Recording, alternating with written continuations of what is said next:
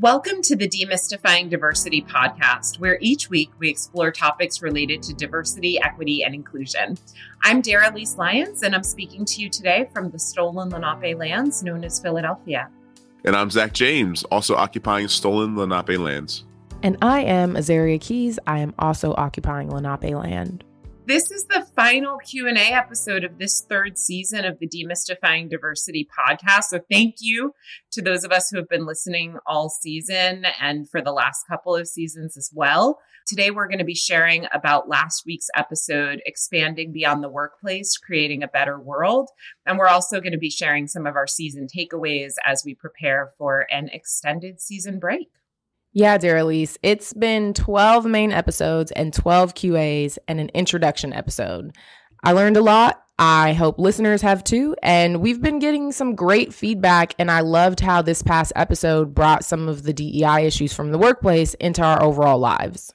Indeed, I thought it was an interesting framework to consider the human hierarchy of needs and how essential it is for all of us to be invested in bringing about basic need fulfillment for all people and elevating our abilities to give back by leveraging our privilege for others. I had a bunch of takeaways from this episode, but Azaria, what were some of yours?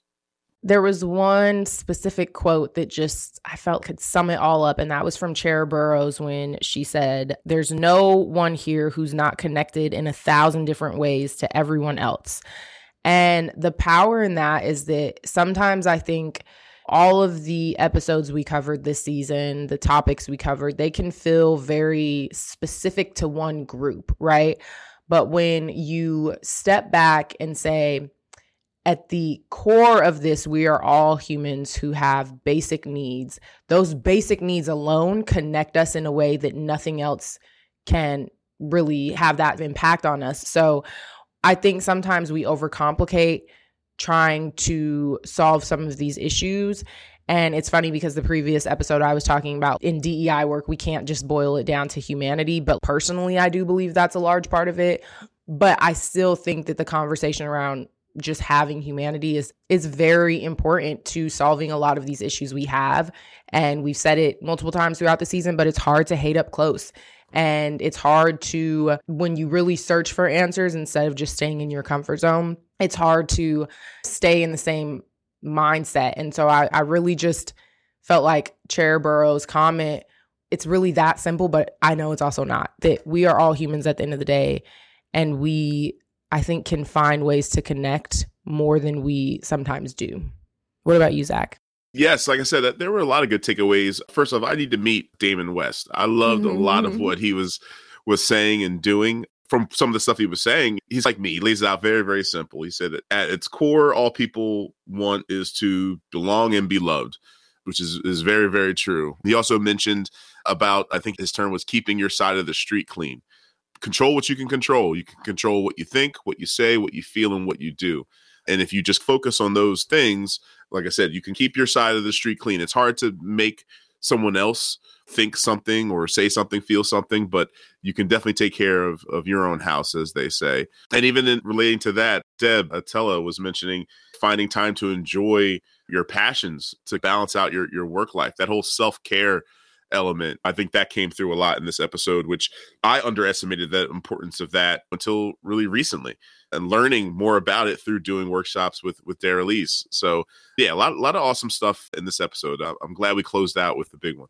For me, everything that the two of you just shared really resonated. Something else that was really impactful was Tre'vell Anderson speaking about making it to the promised land and how if those coming up behind them made it, that they will have made it already, and how they conceive of equity and inclusion as long-term initiatives that we should be working for on behalf of our communities, knowing we might never see what we're hoping to create. I think there's a quote out there that says, we might never see the trees that grow from the seeds that we plant. I just found that perspective really beautiful, this idea of working on behalf of those coming up behind and this generational investment. Yeah. Did either of you have a specific quote, Azaria? I know you mentioned one, but like a specific quote or story that stood out for you, not necessarily as like a takeaway or a lesson, but it's just something that this really resonated with me and I'm going to be thinking about this.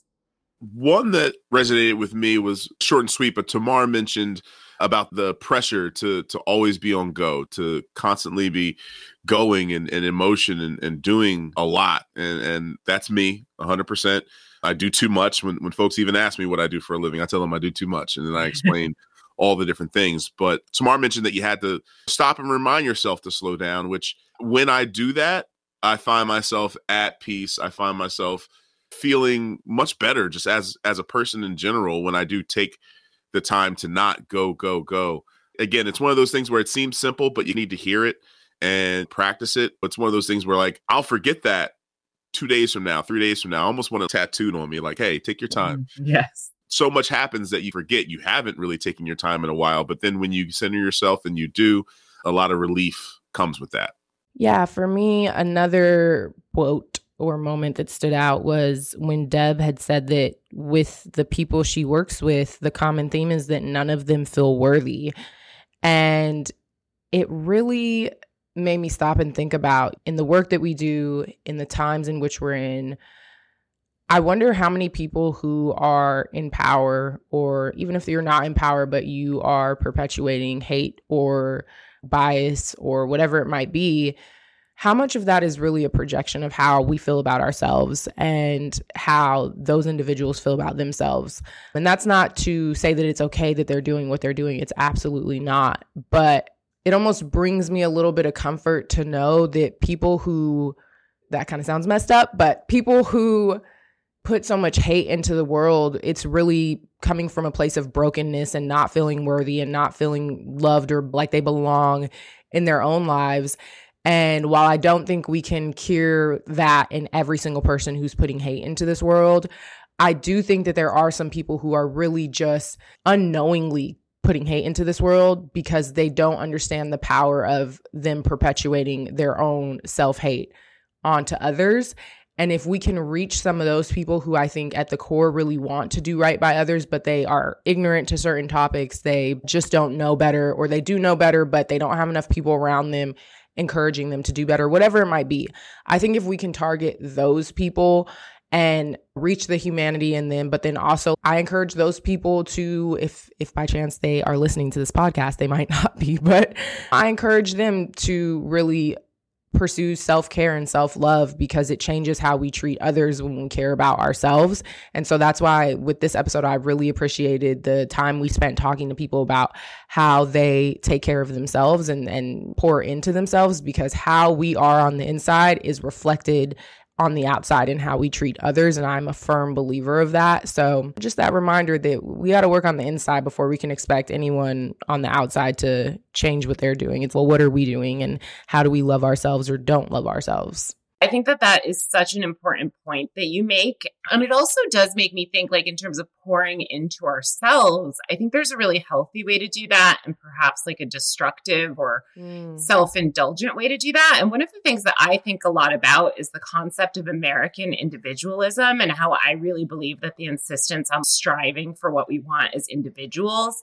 when it's done excessively, can really keep people quite unhappy. And so I think a lot about how we can balance working towards our own goals, needs, and aspirations with giving back and being part of our larger communities. And so I'm just wondering how each of you find that juggle and that navigation of the individual versus the collective, and how we can maybe be thinking about that as people as we move forward. This conversation around individualism versus collectivism is something that I've been thinking about a lot lately. I'm in grad school and we discuss in our classes quite often. But I think that there is a way to pour into yourself while still prioritizing a more collective approach. And the way I think that can be done is when you pour into yourself, you lean on other people while doing so. And then you allow other people to lean on you while they're pouring into themselves.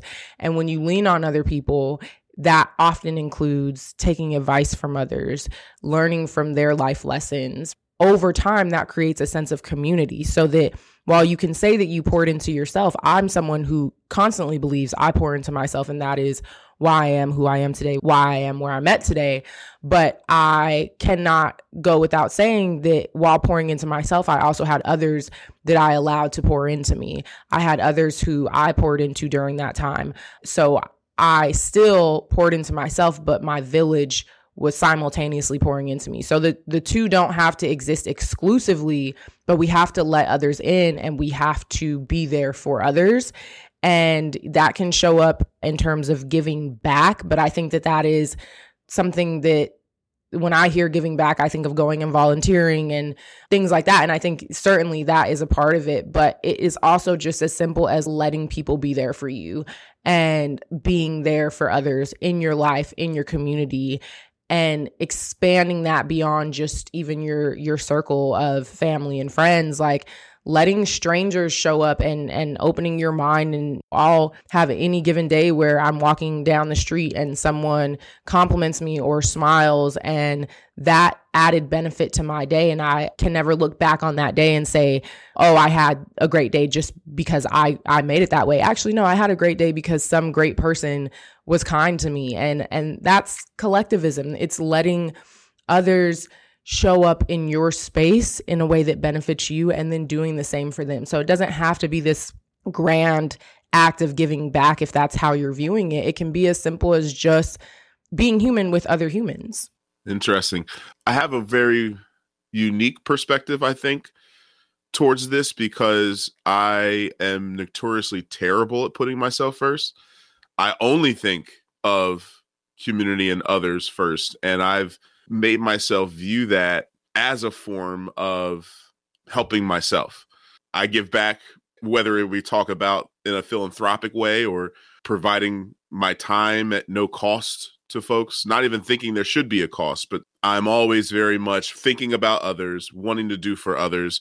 And I've felt that that's enriched me individually. So I don't really have to think about myself as much. As long as I'm taking care of other people, it comes back to me. The one way I found out that doesn't work is specifically tied to my health. I've let myself get very unhealthy over the years to the point where now I'm trying to drop 100 pounds in 6 months because I never really cared to work out for myself. My excuse would be that time could be more valuable spent helping this person grow their business or providing this service for a client. So I had to have that mental shift lately, which is good. I wish I had it earlier, and I encourage all folks to live for yourself, especially when it comes to health, especially when it comes to mental health. I've been blessed in some cases where I have a very high mental fortitude to get through things that usually for a lot of folks, it would have them go into a shell or be depressed or certain things like that. So I think I'm built weird. We're all individuals and we all have our ways of coping and moving forward. Mine's just always been very communal off the bat. And I don't know if I can say that I was raised that way, if that's just like a switch that happened internally. But I have found that more often than not, it comes back and makes me feel good to be in that space. So I don't really think about it individually for myself. I just try to reap the benefits of being more communal and seeing how that turns out. You know what's really interesting about you sharing that, and thank you for being vulnerable. One of the things I think about, Zach, is when you embarked on your health journey that you're on right now, I think part of the way that you got into training was working with someone because you wanted to do marketing for him, right? And it was like an even exchange. So I feel like even in your efforts to put yourself first, you can't help yourself from leveraging your skills, your assets, your resources on behalf of others. Mm-hmm. Mm-hmm. And genuinely wanting to help them do better. It came about with that individual because I was like, there's improvements I see.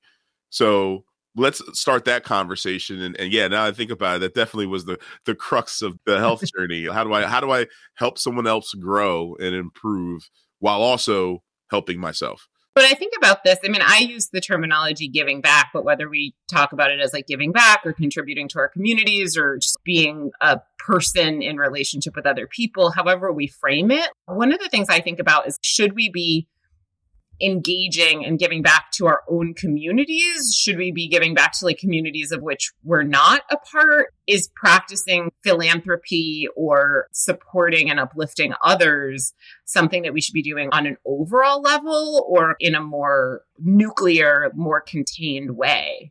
I personally feel like you have to give back to your community. It's the community that is there for you. So, and it's truly an extension of you. So I think that giving back to your community makes the most sense in my mind. But then like on a larger scale, I'm also just like, giving back at all is important. So if you're someone who feels like that's in your personal community, or if you feel more driven to do it on a global scale in a different community, just give back, because we're all connected somehow. So if you're helping a single person, be it someone in your community or outside of your community, well, there will be a domino effect of how you've helped that person. So eventually it spreads beyond any of our communities, our personal communities. So for me, I do think that giving back to your community, and I guess whatever you're defining as community, I'm thinking of like my neighborhood and my close circle of family and friends. Giving back to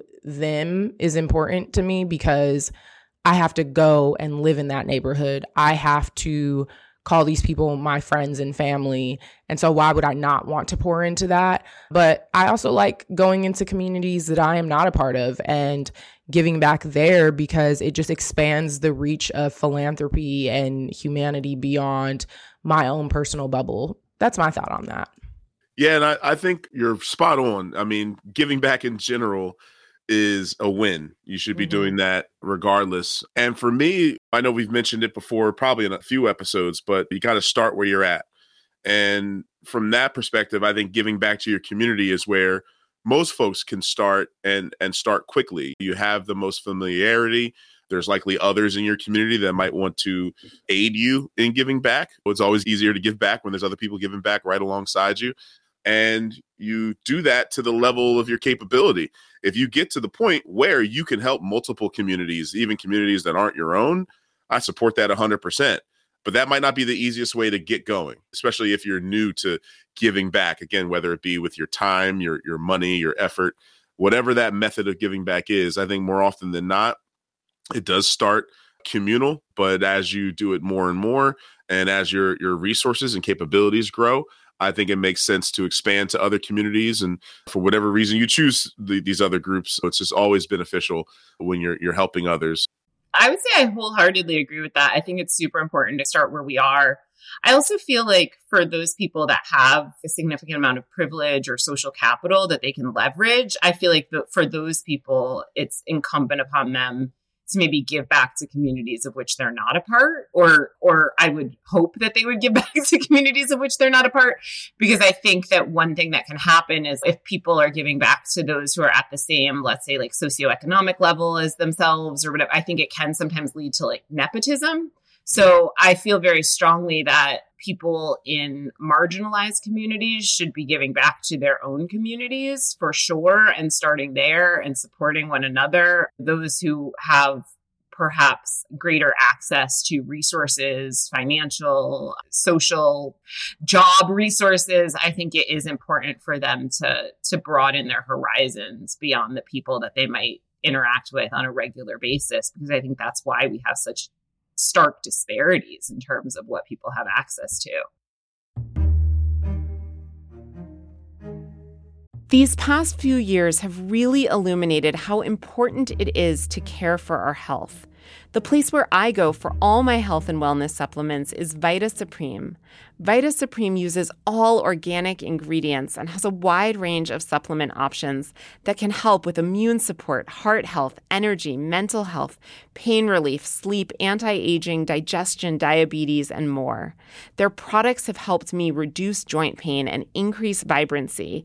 And if you read their online testimonials, you'll find glowing endorsements from their customers who at every age and stage of life are feeling better than ever. Vita Supreme believes that health radiates from the inside out, and I can tell you from personal experience that their supplements have made a positive difference in my life. To receive 10% off your first order, go to vitasupreme.com/pages/diversity. Your discount will be applied at checkout. There's no code required. Also, as a special offer with your first order, you can receive a free 15-minute coaching session with one of their wellness experts to find out more about what you can do to improve your health and your habits. Just send your name and preferred contact information to support@vitasupreme.com. Once again, to get 10% off your first order, go to vitasupreme.com/pages/diversity. And to receive your free coaching session, email support@vitasupreme.com and tell them the Demystifying Diversity podcast sent you. Through innovative and dynamic educational initiatives, Temple University's Fox School of Business provides students with real-world local and global business opportunities. At the Fox School of Business, you can choose from a wide range of undergraduate, graduate, certificate, and continuing educational programs.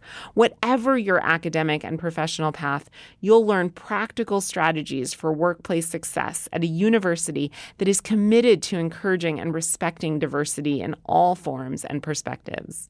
The Fox School of Business, which includes the Center for Ethics, Diversity, and Workplace Culture, has built an inclusive, welcoming environment where everyone is emboldened to reach their full potential.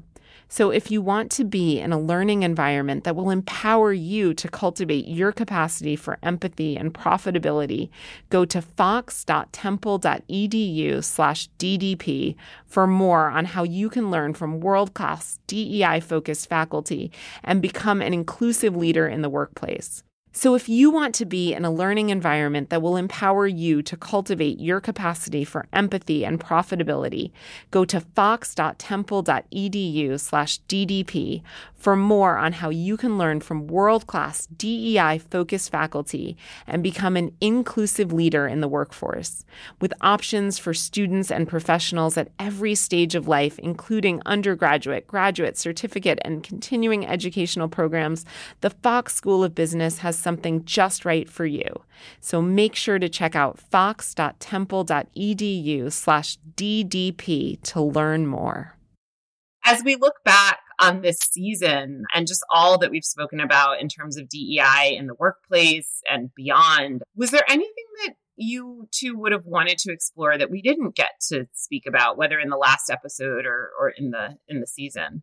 I'm going to answer that from a place of gratitude that we dedicated an entire season to the topics that we did to begin with. So no, to answer your question, I think that we just highlighted the tip of the iceberg, and there is always more that we can talk about. I mean, we ask that question at the end of every episode as well. So I've given response to the specific topics we've covered where I think that there are ways that we can continue to explore those areas specifically in a deeper manner. But in terms of the entire season, I think that I'm so grateful that we devoted a season specifically to DEI in the workplace and not just the high level typical topics you hear about in DEI, but I think we really dug deeper and went into some conversations. Like, I love that we covered an episode on parenthood and being an employee and a parent in the workplace, because when I think of DEI, that's not a topic that I ever really hear about in DEI discussions. And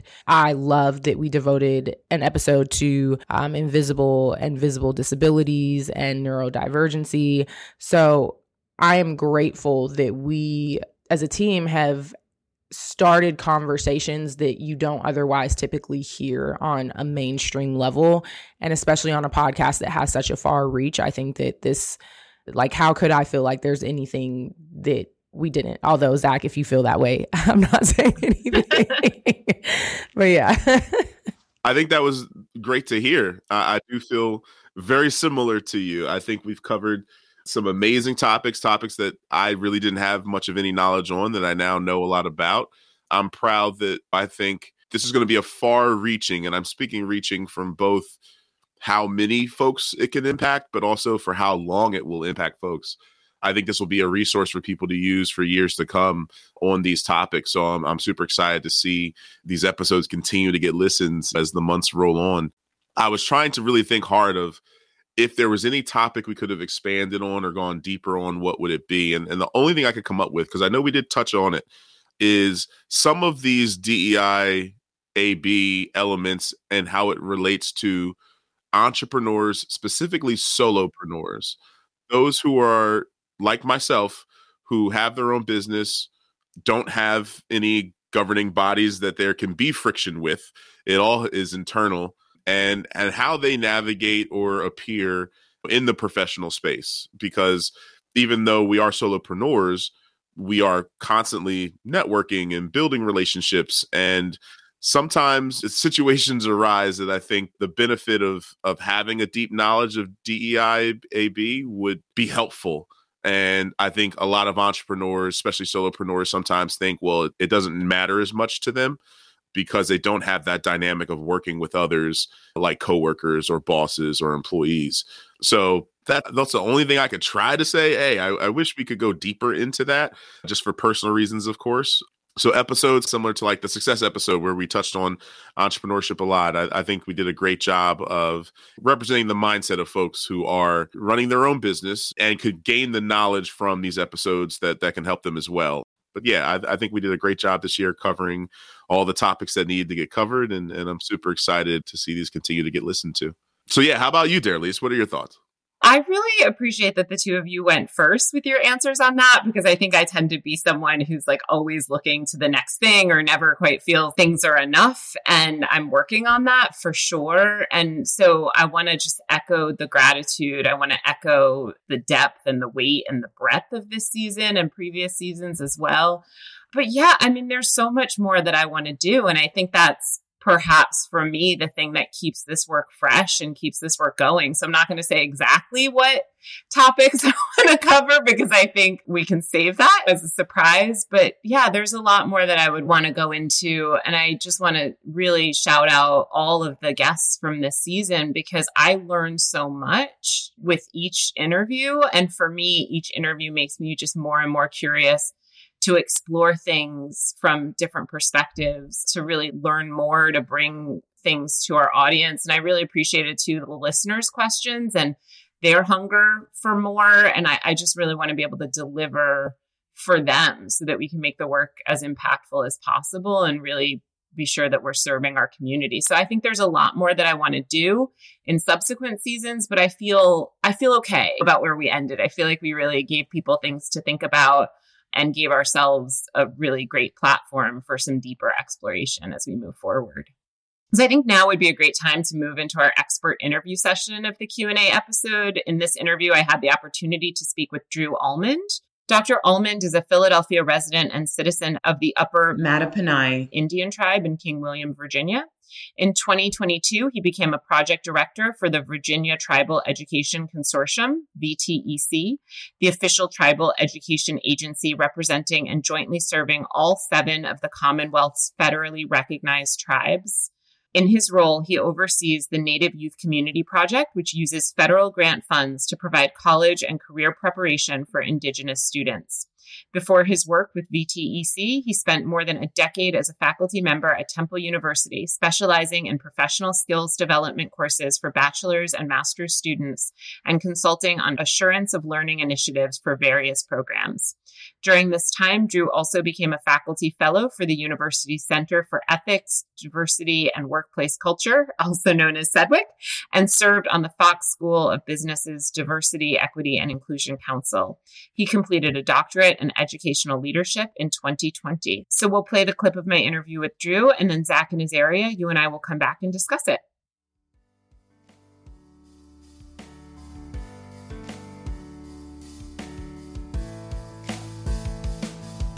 Demystify diversity, making work safe for you and me. Shoulder to shoulder we embark, invite the light to send the dark. Let's embrace one another, single colleagues, working mothers, people of all points of view. Can we see each other through? I kind of have that confluence of an industry that I'm passionate about, but also there's a cultural aspect to it and also a familial aspect to it. And I said this in the interview when I first interviewed with VTEC, which is the Virginia Tribal Education Consortium, that even if I don't get the job I'm interviewing for right now, I'm hoping to keep a relationship open because I will volunteer. And I'm happy that they're paying me because I do have bills and things, but I would have been willing to volunteer even if they hadn't, because I'm invested in so many different ways. Well, and it's a relatively recent career transition for you. So what inspired that move? It was a combination of wanting a new challenge, maybe feeling like I had reached sort of a ceiling of sorts in a career that I had done for over a decade.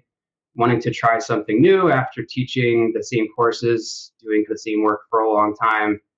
And then obviously we all went through a lot with the COVID-19 pandemic, and probably that led to a lot of people reflecting on their circumstances and their choices. At least I can only speak for myself. I know that was the case for me. And not to get terribly personal, but I also experienced during, I guess it was 2021, unexpected death of my brother, who, like me, we grew up together with same mom, same dad, mixed race, half white, half indigenous. And we had like a relationship that only we understood because of that. We were in the same exact circumstances, near the same age. And I think in a way, not unlike, and I'm not comparing myself to Michael Jordan, but this is a classic example of when Michael Jordan's father died unexpectedly, the greatest basketball player in the world decided to quit and try baseball because it was his dad's favorite sport. I do think there's a little bit of that influencing why I'm so passionate, and why now is because this was something that meant a lot in my relationship with my brother. Thank you so much for sharing about that. And I do feel like the personal does really impact the professional, and vice versa. Who we are professionally has an impact on our personal lives. And I guess I want to ask too, you spoke about yourself when you were younger and growing up. And I know now you're working with youth, with like young people is a big part of your job and your orientation. And can you talk about why that is so meaningful for you, or why working with future generations, how that impact might be felt? We want people to be lifelong learners, a good thing, but there's obviously certain infrastructure that enables us to gain more traction in the way of teaching and learning when the target demographic are young people. They don't have jobs for the most part. They are malleable cognitively. I think they call that neuroplasticity might be the word for that, where they're more able to learn things. And I think that with education, in the same way that I know people who work in social workers or marriage and family therapists, and I've often thought that working with children as your clients in a field like that would be the most difficult because you'd encounter sad circumstances. But many people in those positions have told me that those are the most rewarding clients because you can actually see change happen. You can actually, there's an opportunity for you to change someone's life and their circumstances that they can grow into in the future, because there is that hope springs eternal potential with young people. I love that you brought up young people and the people who do work that might be, because I, like you, would think that work would be incredibly challenging. And for one of the reasons that we talked about a little bit in this latest podcast episode, we were talking about having our basic needs met, and how when people's basic needs met, it allows for a foundation of growth and evolution, and for them to pursue other things, avenues of exploration, right? Like when their food and shelter needs are taken care of, maybe they can pursue a hobby or a sport or an interest or give back in their communities. And I just wonder, I don't know that that's always true for young people, because I think young people can do some amazing things even when their needs are at risk. So it's an interesting dynamic. I agree with you. Yeah, I think there's a truth to that you have to satisfy the things that are going to maintain your livability and your sustainability before you can start doing things for other people. In the case of kids, they by nature often do have a lot of flexible time, and they can take on these additional character building experiences. Sometimes, though, because of their circumstances, they don't have access to some of those experiences. And I find that that's where programs like the grant-funded project that I'm working on and a few others within the Tribal Consortium, we have a very particular demographic that we're targeting, and we have very specific services that we can offer them. And all of them are intended to, for lack of a better word, correct for this historically marginalized people to catch up in some ways, to gain access to things that maybe they wouldn't have had access to otherwise. And I think that equity building piece is incredibly important. We talk so much about that on the podcast. And one thing though, Drew, that came up in my pre-interview with you was the idea that service itself can sometimes be a privilege. And I just never had really considered that. But I would love for you to speak a little bit about that, about this idea that giving back and being of service to those around us and to our communities can in some ways be inextricably linked to privilege and influence.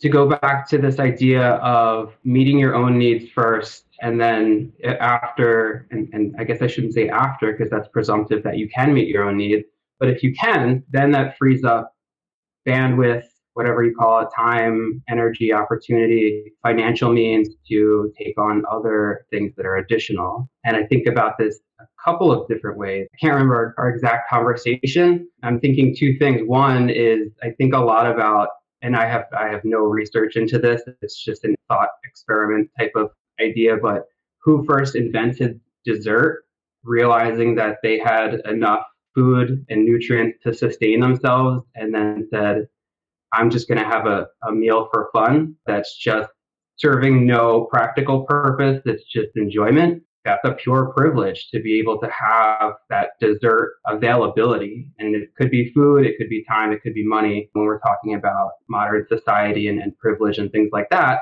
the people who have an excess of those resources then should be in best position to do extra service.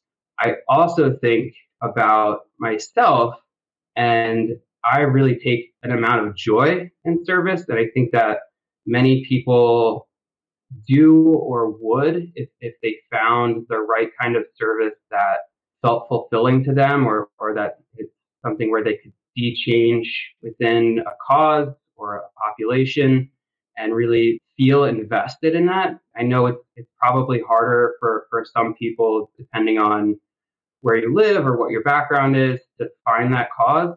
But service, the ability to give back to people, it is a privilege. I feel privileged that I'm able to have, again, they're paying me to do something that I would already find rewarding and that I'm already personally invested in. So yeah, I think that's a tremendous privilege that I don't take lightly.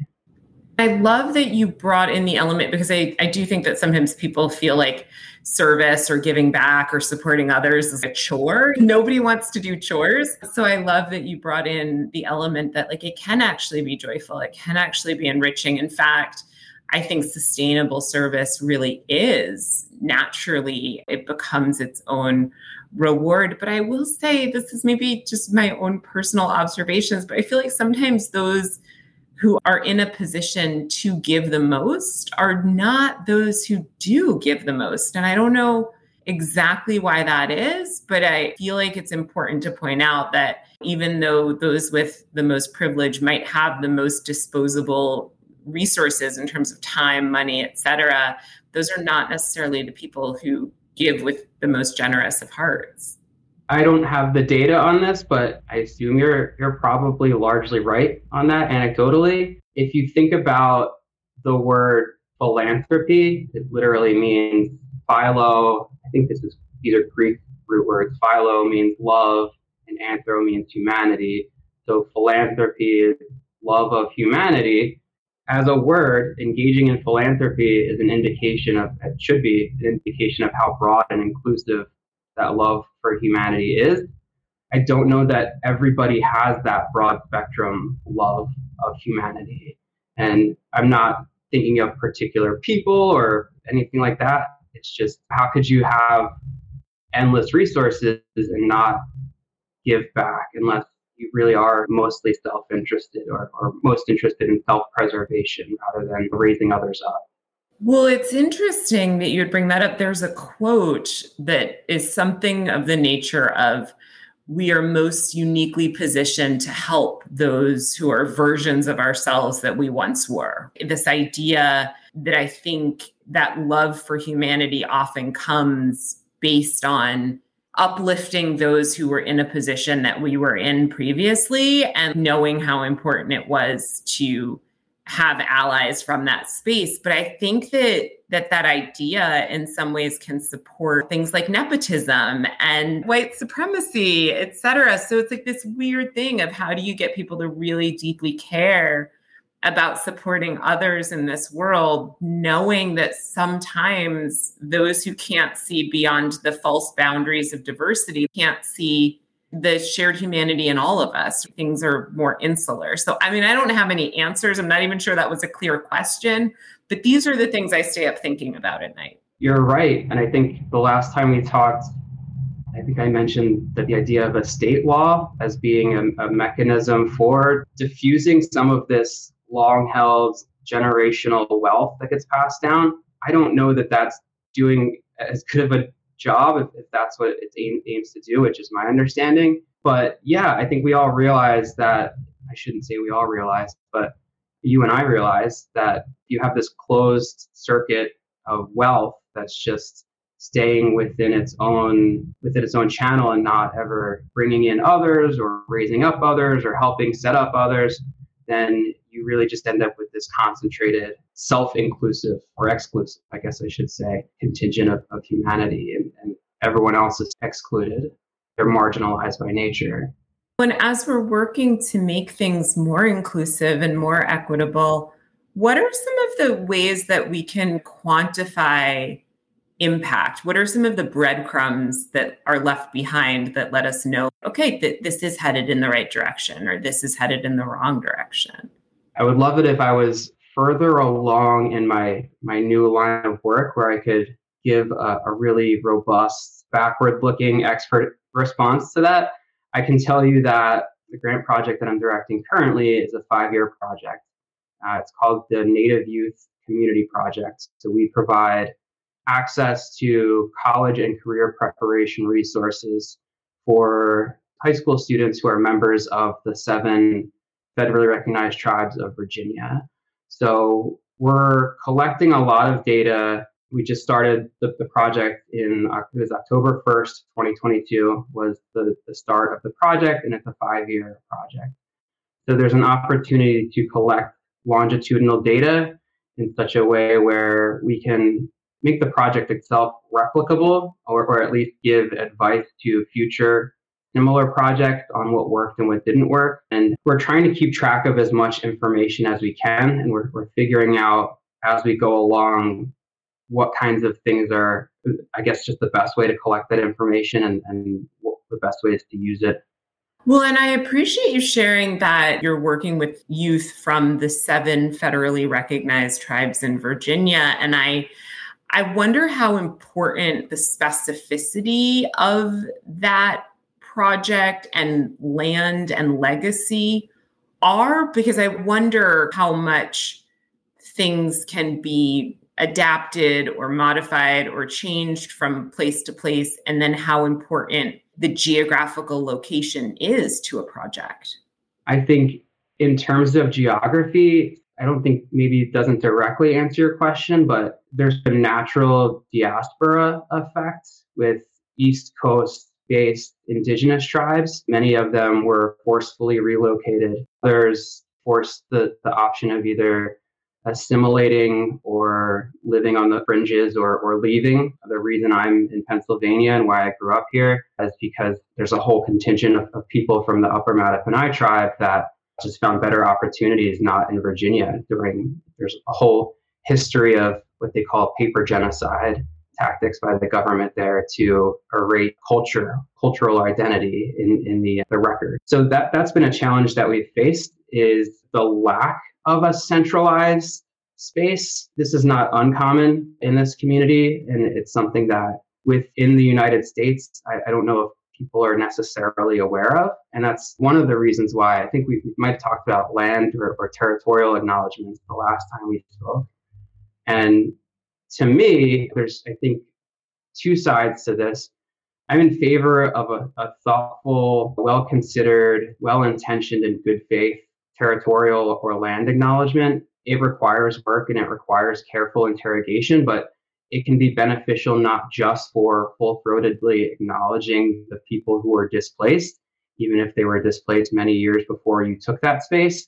But in that moment, when you hear that, you should be reflecting on your role in that space and how you can affect what happens from here forward within the space that you're occupying, especially if that space is you're part of some kind of large institution that has a major imprint on a geographic community.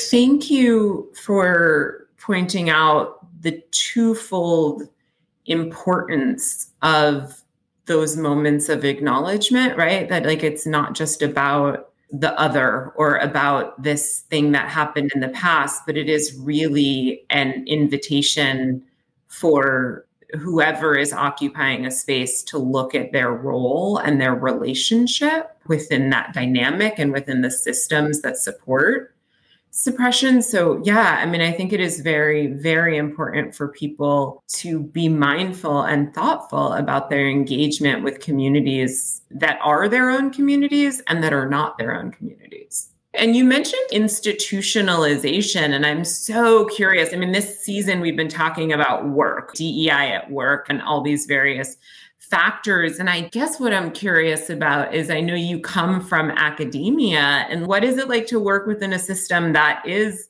highly institutionalized, let's say, right? And then moving to a system that is perhaps more grassroots, more community-led, community-focused. And I'm not saying that educational institutions aren't focused on their communities, but there's a whole system to academia that may not be in place, a whole infrastructure that's not necessarily in place when one is doing community-based engagement work.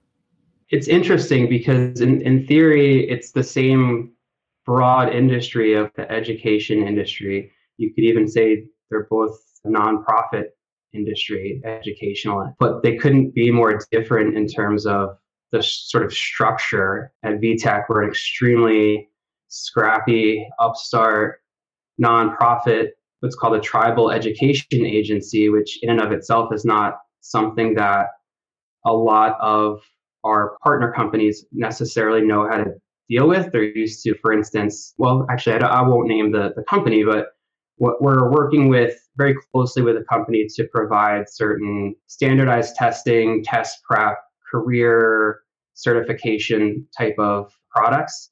And this company built to work with school districts or specific schools. And we're neither. We work with students who might live anywhere in the Commonwealth of Virginia or anywhere in the United States, as long as they're a member of these tribes, because like I talked about before, there's a natural spreading of people. In some ways, like I was thinking about this today, it's maybe a little bit like birthright in Israel to some extent, where you're trying to find people who are descended from your people and you're showing them the culture.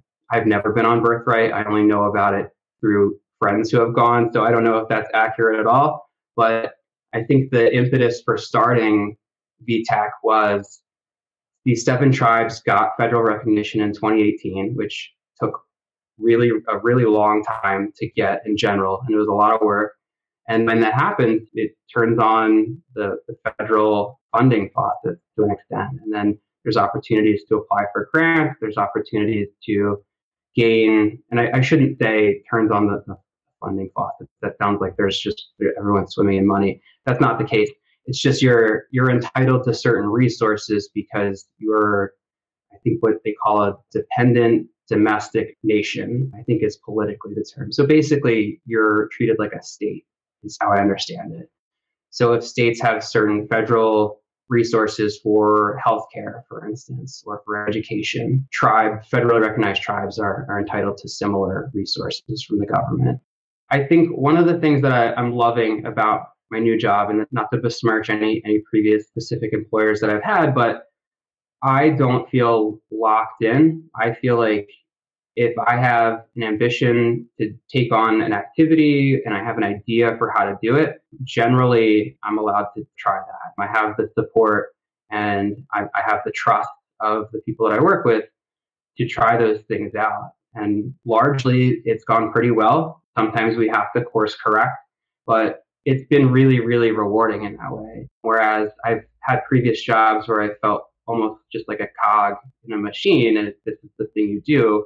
Why are you trying to do something that is ambitious or above or outside of that well-defined job description? I love that. And I so relate to the joys that come from being able to fall forward and be experimental and figure things out and have a system that is set up to be supportive of exploration and curiosity and innovation. And speaking of curiosity, something that I love, that's the favorite part for me of these interview sessions, are that our listeners call in and they write in with questions for our experts that I could never think of, that I think really enrich the experience. So Drew, I would love to play Spencer's question and then answer that. And then I will ask you some of our written listener questions. Hi, my name is Spencer. I'm calling in from Los Angeles, California. I've just got a question that's been on my mind, and I figured I'd ask it here. In a society where it feels like so much is said on social media, but not a lot of actual action is taken in reality, how can I help others facilitate the actual change that they claim they want to see? I just think it's a good question, and thanks a lot.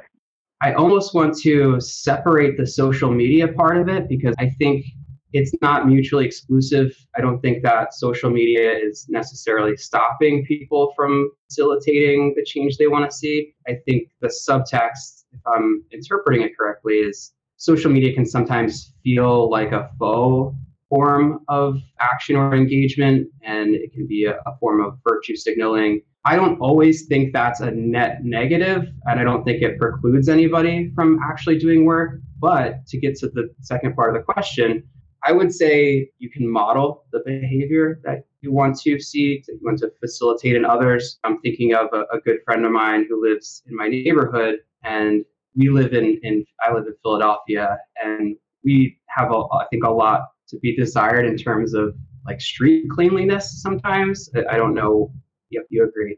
It's really not good. I've had friends from Europe come here and be like, well, what is going on here? It looks like a hurricane came through a week ago. So during the everything lockdown period of COVID, my one friend started just picking up trash on the street, like getting all the different equipment, like the grabber and the movable bucket, and would just do that around the neighborhood.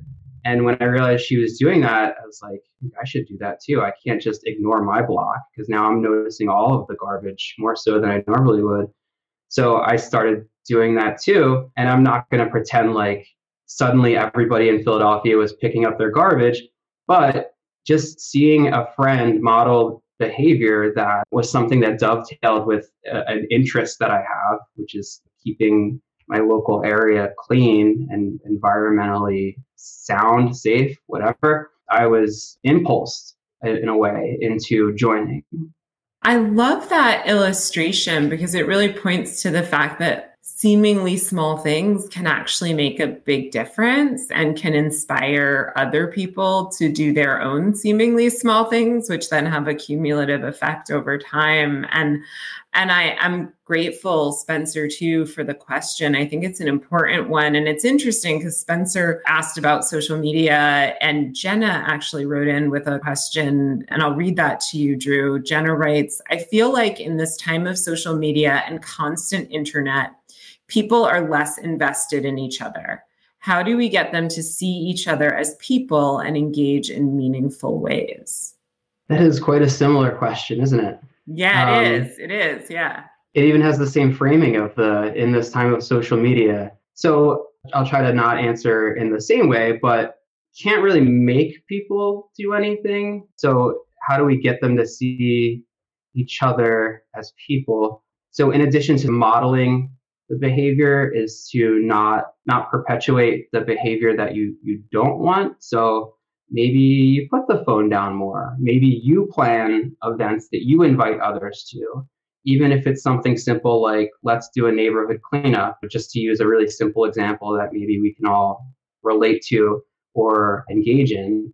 I think people sometimes just need a little nudge to do things. And if they're doing it with other people, then it's suddenly a social thing and you're sharing that experience. And the rewards are not just the direct cause that you're focused on, which is the garbage or the trash or the environment, but also the rewards are social in a way. And that in some ways makes things more sustainable because then you have other people that you can plan these things with again. And there's almost a social, not pressure, but influence to want to do these sorts of things again or hold each other accountable to do them again.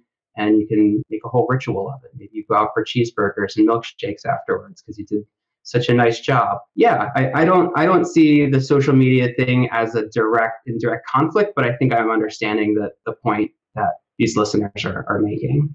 I love that you're pointing to the fact that these systems aren't necessarily static. I don't think we necessarily have to live within systems that are problematic for us, right? So like if someone is finding, and there's a whole lot of data that shows that social media can make people feel less socially connected, right? And less engaged and kind of less lit up by life. And I think that sometimes the answer to that may be to try to change the system of social media, but maybe a more immediate way to deal with it is to not remain within that system in the same way and to disengage and then to engage with those around us or those in different neighborhoods and communities. I mean, I think one of the values of social media is that it allows people to see outside their own little bubbles, but many people don't do that, right? They're just on social media, like following people with their same interests and hobbies and passions, and that's fine. But I think sometimes it can lead to a feeling like we're in a silo or like I'm comparing my real life to someone else's highlight reel, and it can leave people feeling very lonely and isolated. So I love that the kind of counterbalances that you gave were very engaged in everyday activities and in their communities. Yeah. And I also don't think picking up trash is the only way to do that. I think there's probably schools nearby where you live that could use volunteers for after school programs or mentoring or tutoring, or there might be rec centers that could use similar volunteer work, or a park where there's certain things that the people need. I think if you're thinking locally, we're programmed in such a way right now where we can travel anywhere in the world pretty quickly, but even more so, we can look into the window of our phone or our computer and see all these different places, and it can be overwhelming, but we're still just people, we're still just organisms living in our own local ecosystem. I don't think we should be overlooking that. So Tom from New York writes in with a question. Tom says, what if someone's needs are met, but they don't feel like they are? It seems like in the US, we're all hungry for more, often to the detriment of ourselves and society. So Drew, if someone's needs are met, but they don't feel like they are, how do they work with that? I think there's been a lot of study on this, and I am certainly not someone who's done that original research on psychology. I've heard the term the hedonic treadmill, I think that's how you would pronounce it. And it's this cycle of desire and then attainment and then getting used to that thing and then desiring more. And it just goes around. I don't know if that's a nature versus nurture thing. What I do know is that I've had certain times where I've been able to reflect on what I have, reflect on maybe what I didn't have before, and realize how comfortable I am and how even if I do want more money, more time off, whatever the case may be, more responsibility, more anything, you can still look back and see how far you've come. And I know for me, maybe I'm just a unique person in that I didn't ever really envision myself having all that much. So me having my own house in a city, in a neighborhood that suits me and a job that I like, I feel really, really fortunate. And I think for me personally, I mentioned the COVID-19 pandemic before. That was a point where, and not unlike other points that might occur for people where they're forced into a situation of reflection, everyone was asking how everyone else is because it's a really tough time for the world. But being stuck in my house made me feel lucky that I like where I live and I like my house and that I can walk to so many things, that I have a family who cares about me, that I could communicate with and try to plan things with, that I have friends that I can do similar things with within the boundaries of the situation. But just thinking about when people ask me how I am, I would always sort of respond, it could be much, much worse. I feel pretty fortunate. And I would hope that it doesn't take a tragedy or a global pandemic for people to feel that way. But I do think we should maybe build into our lives those little opportunities of reflection instead of always looking forward and always looking at more, but thinking about what we have now and what we had 10 years ago, and think about maybe how fortunate and how far we've come, and be kind to ourselves and applaud ourselves for the progress we've made up until this point. I have to say, I'm a little bit envious, Drew, of your seemingly naturally grateful heart, because I'm not wired that way. But I will say, from my own perspective on Tom's question, that I experienced a lot of very difficult things in my lifetime. And one of the things that's been really helpful is mentoring people who have been in situations like the situations that I've come out of. And somehow, I don't know, that's both helped me with acquiring some measure of self-love, but also helped me to be grateful that I'm not in those places anymore. But I don't know, sometimes I can't access it just for me within me. Like it's in the giving back that I'm able to muster up some gratitude. But you seem to come by it more naturally and more honestly than I do, Drew. So I really admire that, actually.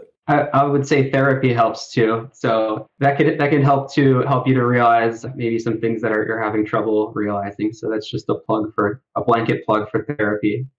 Yes, agree. Yes, there is no substitute for good therapy or what, if people, there's also like healing circles or spiritual development groups or coaching. I think it's really important that people be introspective and aware and building more inner capacity for self-care and kindness and empathy and all that really good stuff that allows us to be in healthy relationship with ourselves and with others.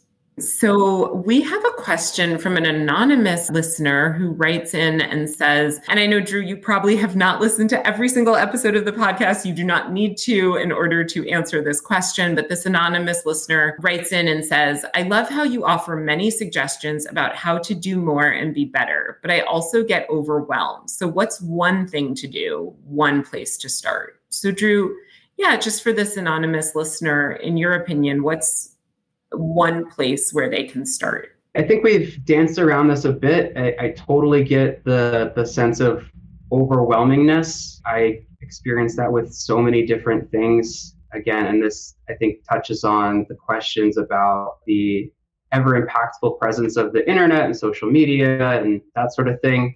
There's endless choices, and that can cause a sense of paralysis because you're not acting, you're constantly shopping for an opportunity that you never decide on. I think I mentioned earlier, acting locally is something that maybe we do less of now in this hyper-globalized, immediate, internet-based world and society that we live in.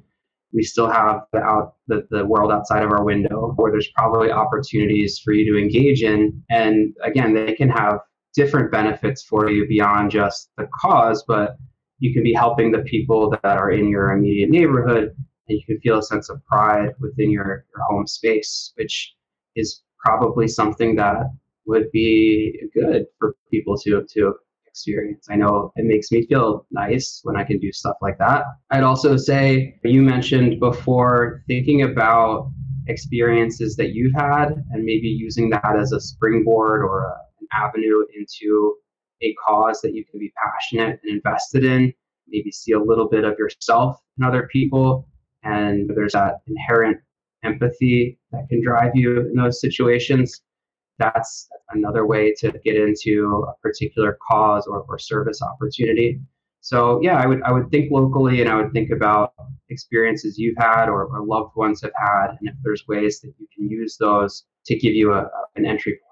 It's so interesting because this anonymous person wrote in with a question wanting a place to start and wanting greater specificity. And then we have our last listener question is from Cherry, who writes, I know the podcast is coming to an end for this season and I'd love more content. So what are some other resources you suggest for DEI engagement? And I will just say to Cherry that we have a resource page on the Demystifying Diversity podcast. So we'll put a link to that in the show notes. And we've got 3 seasons of content. So we'll put links to that in the show notes. But Drew, for you, what are some resources that you suggest if people want to learn more about DEI engagement? And what are some resources that you've learned a lot from? I see a lot of my role as being a way to almost create awareness of Indigenous causes and Indigenous presence all throughout the United States, just because I often felt invisible with that part of my culture, living in a major metropolitan city like Philadelphia. So I'll recommend a podcast called This Land, hosted by Rebecca Nagel, who is incredible. And there's 2 seasons. One is about I think it was a civil suit about the tribal lands of Oklahoma and broken treaties. And it was really interesting. It went to the Supreme Court, if I'm not mistaken. And then the second one is really current. It's about this law that enables Indigenous people to keep their children instead of, there's a history of children being taken away from these communities. I'd say weirdly, but a lot of things are weird that you wouldn't expect to be challenged in the year 2023, but that's a law that's being chipped away at. So it's really important. It's things that you might not often hear about in your day-to-day life, especially if you don't know anyone who is affected by these issues. But if you want to be conscious of a culture that's literally all around you, but might not have the representation, that's a podcast that might introduce an interesting way in. This Land podcast, I can't wait to listen. We will put links to that in the show notes so that folks can go and learn more. And Cherry, thank you so much for the question. And Drew, for all of your answers and your time. Is there anything that I didn't ask you or the listeners didn't ask you that you'd have wanted to share? So the one thing I was thinking about that I didn't get to earlier, it's come up a few times, but you mentioned the idea that people tend to see others like themselves and want to help those people. I don't think it even needs to be people who are exactly like you or have lived in your exact geographical area or come from your same socioeconomic background. I think just need to find that way in that it gives you a bridge of empathy. And I was reading recently about a story that I had no idea about, but it's about the Choctaw Nation, who are based in Oklahoma currently. They were displaced there on the Trail of Tears. Right after they completed that journey, which was a pretty terrible experience, they heard about or read about the Irish potato famine in Ireland and took it upon themselves to raise and send a bunch of money that they probably could have used on their own, but they saw a commonality in the plight of both groups. And they reached out and helped these people who they never saw, who lived in a different country, who were being encroached upon by a different imperial force. And then years later, and I believe it was during COVID-19, when a lot of the indigenous communities were being ravaged by COVID and some of the side social and economic symptoms of COVID, the Irish groups raised money and sent it to the Choctaw to recompense. So the idea being these two cultures who see themselves as kindred spirits, even though they're very dissimilar on paper, that commonality of what they went through creates sort of an impetus to help one another in times of need. Probably if we think hard enough and research, we can find other ways to help people who aren't exactly like us. I think also you're pointing to the importance of the amplification of voices and stories, right? And the importance of sharing and making things visible so that people can connect and see themselves and their stories in the experiences of others. And I think all of that is what allows us to connect on the basis of our shared humanity. 100%. So Drew, I would love if people are listening to this and they have more questions for you or want to get in contact with you and support the work that you're doing, how can they get in touch? How can they support you? The organization that I work for is called the Virginia Tribal Education Consortium. Our website is vtecinc.org. So that's VTECINC.org. We are entirely funded through grants and donations. If people want to donate, that's great. If people just want to send us a note and say hello, they want to ask questions or give suggestions, especially if there's people who are in the Commonwealth of Virginia and the education field, in the supporting education field or whatever, and they want to propose some kind of project or partnership, we're open to hearing opportunities and to hearing from people in general. Well, thank you so much for that. We'll put a link also in the show notes so that people can just click that link and connect. Can we move forward differently? to foster greater equity. Even if we don't always understand fairness, we can and should demand. Let's embrace one another, single colleagues, working mothers, people of all points of view. Can we see each other through? I just have to say, I really feel like Drew is such a wealth of information and has such a dynamic and engaged mind. And I will say, I've spoken to him subsequently for another project that I'm working on, and he just really is such a deep thinker. And I just really respect his ability to think deeply and critically about things from a whole array of perspectives. So what stood out to the two of you from what Drew shared and from our interview together?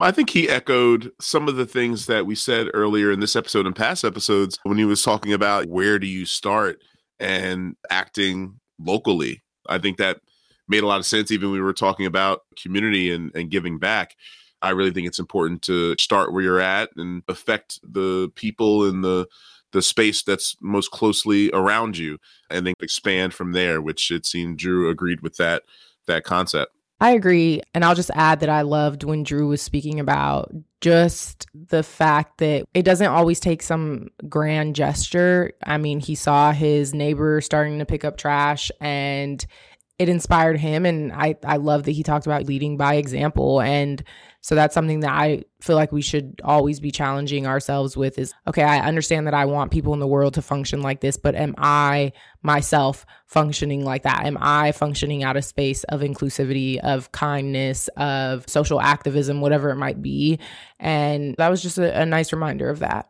I think for me, one of the things that stood out is Drew brought an Indigenous framework and perspective to the conversation. And this idea that we've been exploring a bit just in this last episode and in this conversation today of self and society and how to move forward. And I think there's a ton of wisdom in a view and in a tradition and in a perspective that takes the long view. The 7 generations principle is one that always stands out to me. This idea that we want to be looking 7 generations ahead in terms of our impact and in terms of our way of seeing society and consider like stewardship of future generations and of land and all of these things. And I think for me, those insights really stood out as something that I want to be thinking about. And I want to be thinking about too, from the perspective of DEIAB work.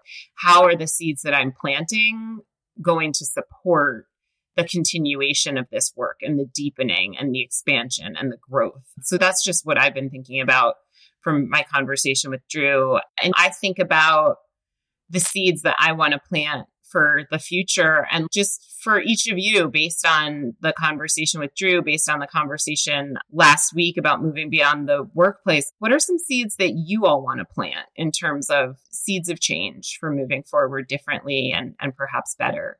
So one seed I want to plant, which I'm excited to do, is I'm going to be building my relationship with the high school I went to, where years ago when I went there, I was a president of the Black Student Union. The school currently has its first Black guidance counselor, and she's created some really awesome initiatives, one of which is a kente cloth ceremony where any of the African-American students, if they choose to, they can actually wear a kente cloth during graduation. And she does a ceremony where she'll be giving them their cloths. And she's asked me to come in and speak at this ceremony. So first off, I was thrilled and excited, and I can't wait to do it.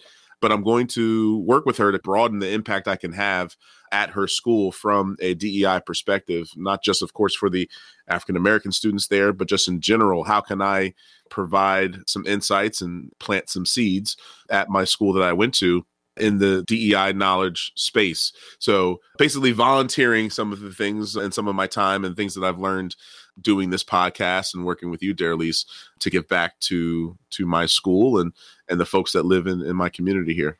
I love that. For me, and this feels oversimplified, but it's really not, I want to sow the seed of love.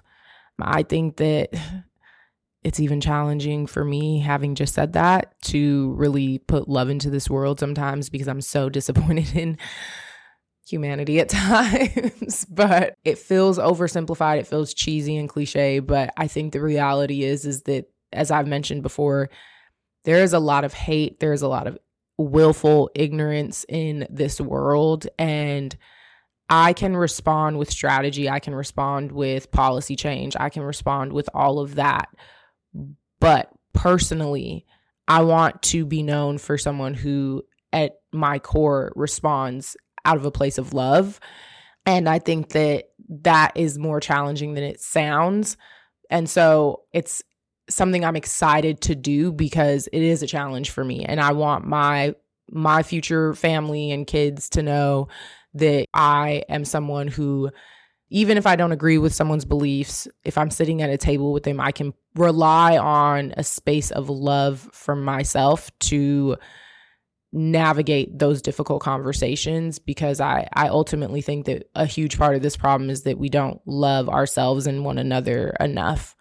Absolutely. I appreciate both of you sharing that, Azaria. I see you as a source of love. So, but thank you. But perhaps because we're also aligned in terms Yeah. of views and values. Yeah. So I think it's easier to bring that forward. And Zach, I love what you shared about going back and giving back to your former school and that community and utilizing your knowledge base and your resources. Hey, listeners, Zach James here, partner and marketing manager of the Demystifying Diversity podcast, and I wanted to share with you some of the great things we're doing in the DEI space. Since the beginning of 2020, myself, Darylise, and our DEI team have facilitated numerous corporate trainings, engaging workshops, one-on-one coaching sessions, and so much more, both virtual and in person. To find out how you can work with us, whether you are an individual or representing an organization, school, corporation, or any other type of group seeking diversity, equity, and inclusion education, head over to demystifyingdiversitypodcast.com/DEI services to send us a message or to fill out our DEI survey. Darylise is a DEI subject matter expert, having interviewed over 300 people, becoming a TEDx speaker, as well as the author of Demystifying Diversity, Embracing Our Shared Humanity. Together, we can help you up-level your DEI skills to improve your productivity, profitability, and interpersonal relationships. So connect with us at demystifyingdiversitypodcast.com/DEI services and get yourself a copy of Darylise's book, Demystifying Diversity, Embracing Our Shared Humanity. And don't forget the workbook too. Happy learning. What's next for you on your DEI journeys? I know we talked about seeds, but do you all have things that are coming up in terms of that, areas that you want to work on, projects that you're doing that you're going to be doing moving forward after this? I plan to increase my knowledge. As you recall, between us producing season 2 and season 3, I went and did a certificate program at the University of South Florida virtually. I did not go down there.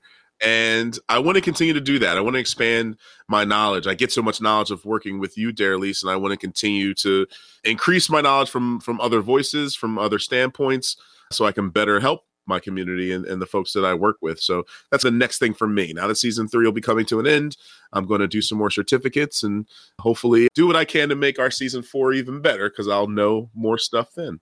Love that. Speaking of certificates, I really want to spend this summer specifically doing like LinkedIn learning activities around AI, because I think it is obviously a trending topic for good reason right now.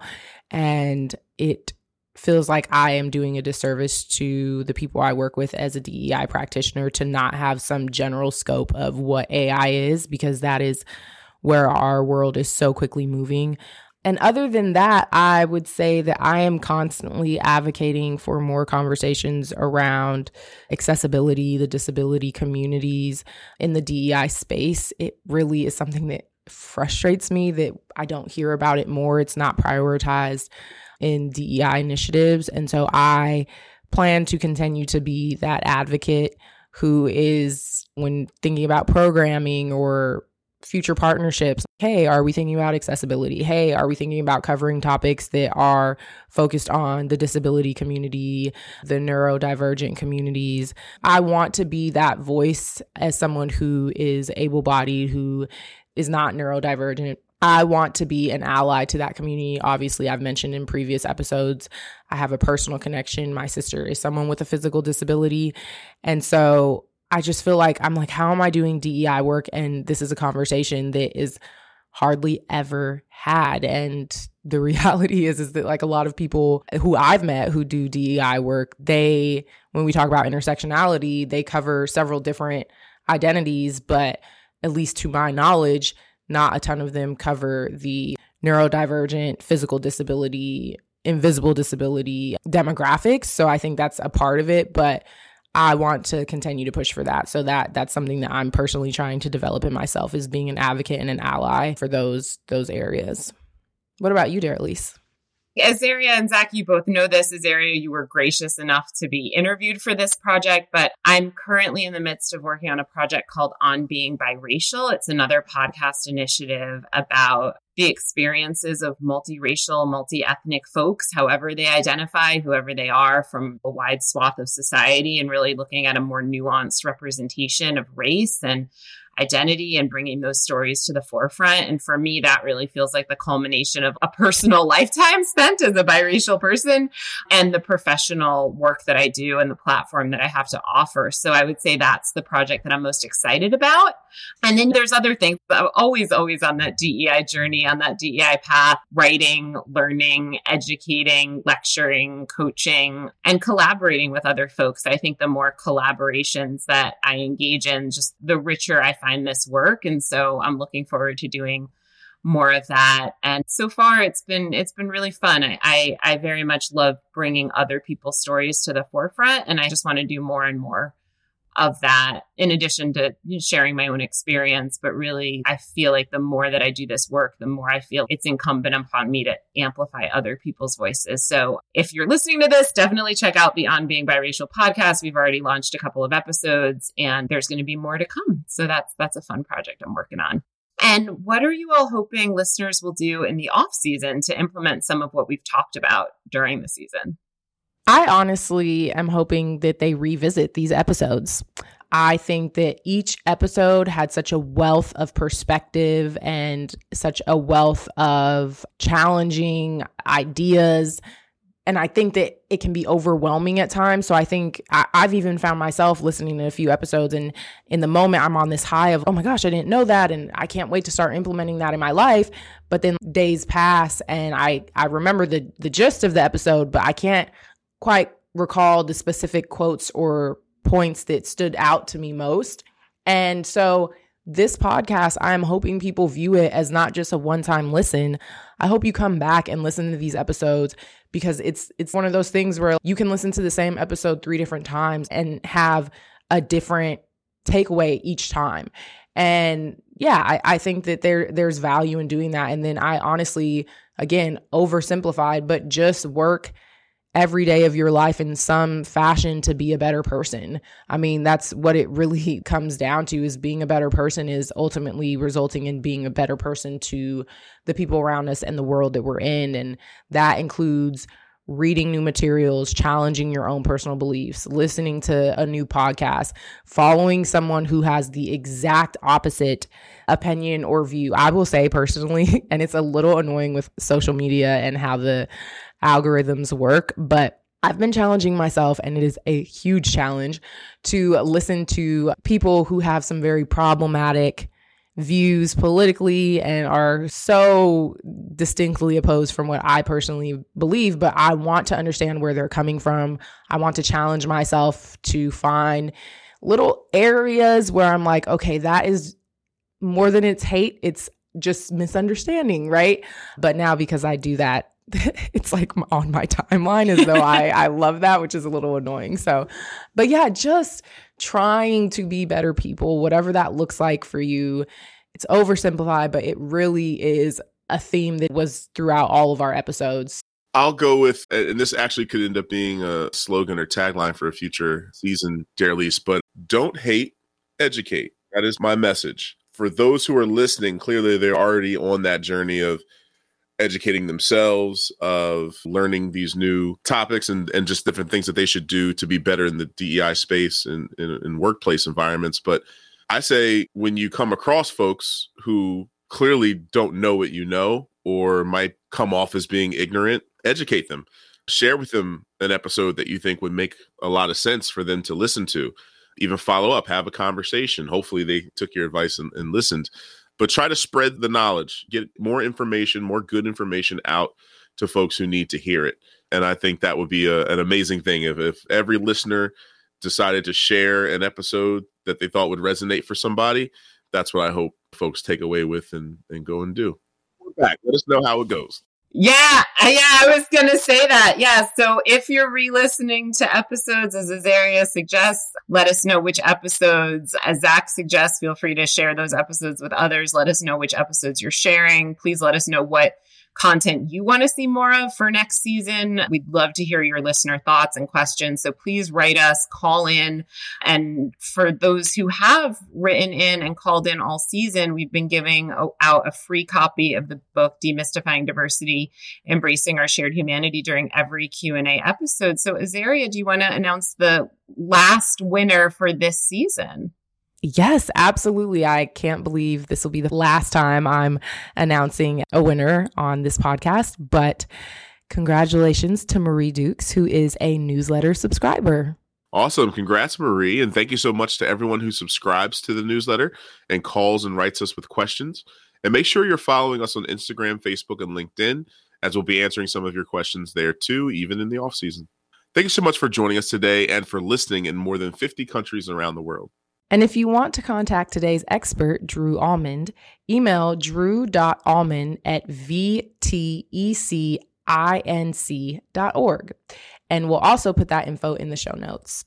And while you're checking out our show notes, be sure to click the link for demystifyingdiversitypodcast.com to subscribe to our newsletter and learn about our DEI trainings, workshops, coaching, consulting, and other DEI services. Yeah, absolutely. You want to sign up now because you'll want those announcements when we relaunch again in the future. Also, connect with us on social. We've been engaging a lot this season. We're going to engage in the off season, connect with Sedgwick and with us, get involved, get your employer involved, have them listen to past episodes. If you're an employer, hopefully this season has supported you in creating a more inclusive workplace culture. And to Azaria's point, keep coming back because the work never ends. And I think the content in a lot of ways will be evergreen.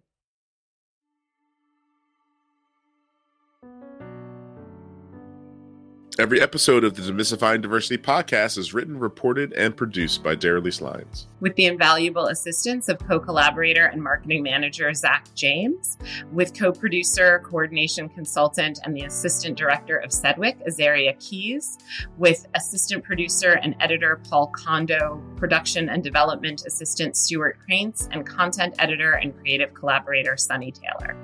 The music you heard is Demystifying Diversity, an original composition, the lyrics of which were written by Darylise Lyons in collaboration with Raymond Beeftink, who also created all the music and performed vocals and instrumentals. Thank you again to Drew Almond, to all the experts from the entire season, to everyone who agreed to be interviewed for this. Thank you, Zach and Azaria. And of course, thank you to those listening. This was a really great episode and a really great season. We hope you have a wonderful few months, and we're very grateful for your support. If you haven't heard the episodes from the prior 2 seasons, we hope you'll go back and listen to some of those in the off season and that you practice DEIAB in your workplaces. I am so looking forward to next season. I hope all of you are as well. Be sure to keep in touch and let's all keep trying to make this a better, more inclusive world.